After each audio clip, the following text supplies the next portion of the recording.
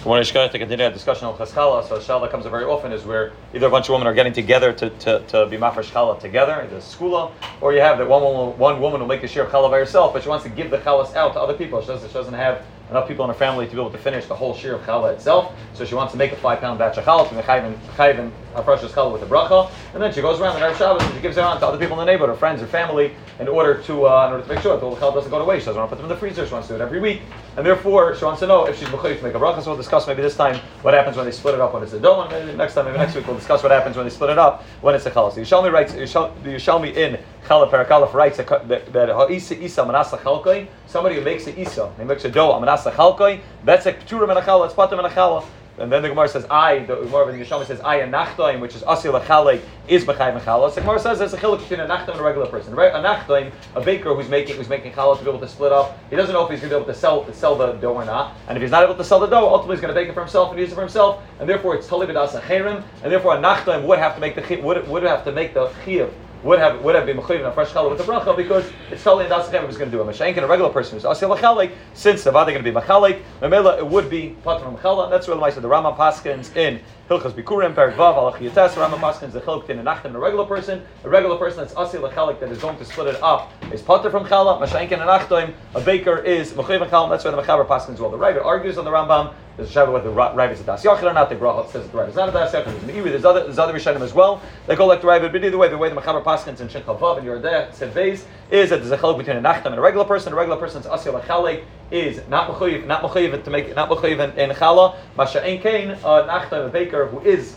going to split it up, who that's what he's making to sell to other people, is still mechuyev in challah. The Pesach Chuvas has a bunch of sheets over there exactly what is called asir l'chalek, what is called asir to split. So he brings down the sheets lavush prisha and bach, which is the way we paskin, that he says anything that's made for one person, even if you're going to take the dough and split it into a bunch of pieces, which that's what the typical case is. You have a 5-pound batch of dough and you're going to split it into make 10 challahs, 8 challahs, 6 challahs. You're going to make it into a bunch of challahs. That's not called asir l'chalek because it's for one person or one mishpacha or even one suda. Even if it's a bunch of mishpachas eaten together, that would not be called asir l'chalek as long as it's made for one family. The she'enkein, when he's splitting it up amongst other families, the Lavush Prisha Bach says that in that case, when he's splitting up the dough amongst other families, that case it would be considered to be asir l'chalek. The Beis Ephraim argues on the Lavush and the Prisha, and he says asir l'chalek means that you're splitting it into a few doughs. You have one woman making one big dough, then she's mechuyev in challah. As soon as you split that 5-pound dough into a bunch of little smaller challahs, which that's what most women do, they're not making one massive challah, but into other challahs, the Beis Ephraim writes that's called asir l'chalek, and the only case is not asir l'chalek is only if you're going to put them back together, split them apart,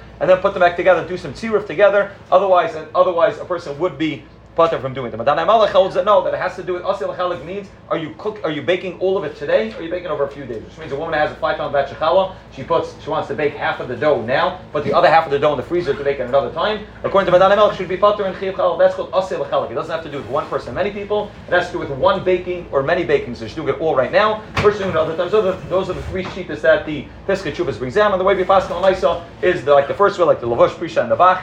We go that it depends on if it's made for one person or if it's made for other people. And therefore, a common case, which means you have this in, I know my daughter has some playgroup recently, where they're learning about, especially in the learning, they're learning about Sarimeno, and they're learning about the Challah. So they'll make the dough, and then they'll split the dough into give to every girl in the class, and every girl in the class will take home a raw dough and then bake it at home. So that's the case where about this, it's being separated into many people, and about that would be a case where you're not mechuyev in Challah. We pass on like the Lavush, that's considered asir l'chalek. In that case, about they were not do Hafrashas with a bracha. Similarly, if a bunch of women get together and they only have 1 pound of, not each woman has their own chiyuv of Challah, each woman doesn't have their own 5-pound batch, but a bunch of them are sharing a batch together, and then each one's taking. You can't make a bracha in that case. It's asir l'chalek to many people. The only eight is either to everyone could split and everyone could either braid their own challah, but then give all of the challahs to one family, or eat all the challahs in a communal meal. Other than that, there wouldn't be mechuyev in a challah. Those are the cases when it's going to be asir l'chalek when it's going to be a betzek. Now we'll talk maybe next week about what happens with asir l'chalek after it's already baked, which means the case that we're discussing is where a woman bakes all the challahs in her house and then goes around. There's a woman like this in my neighborhood. They knocked on my door last week. They wanted to give a challah. I said, why are you giving challah? They said they bake. She wants to be mechuyev in challah every single week, but she doesn't have enough people in her family to eat it. So she goes around and gives out 3-4 challahs every Erev Shabbos to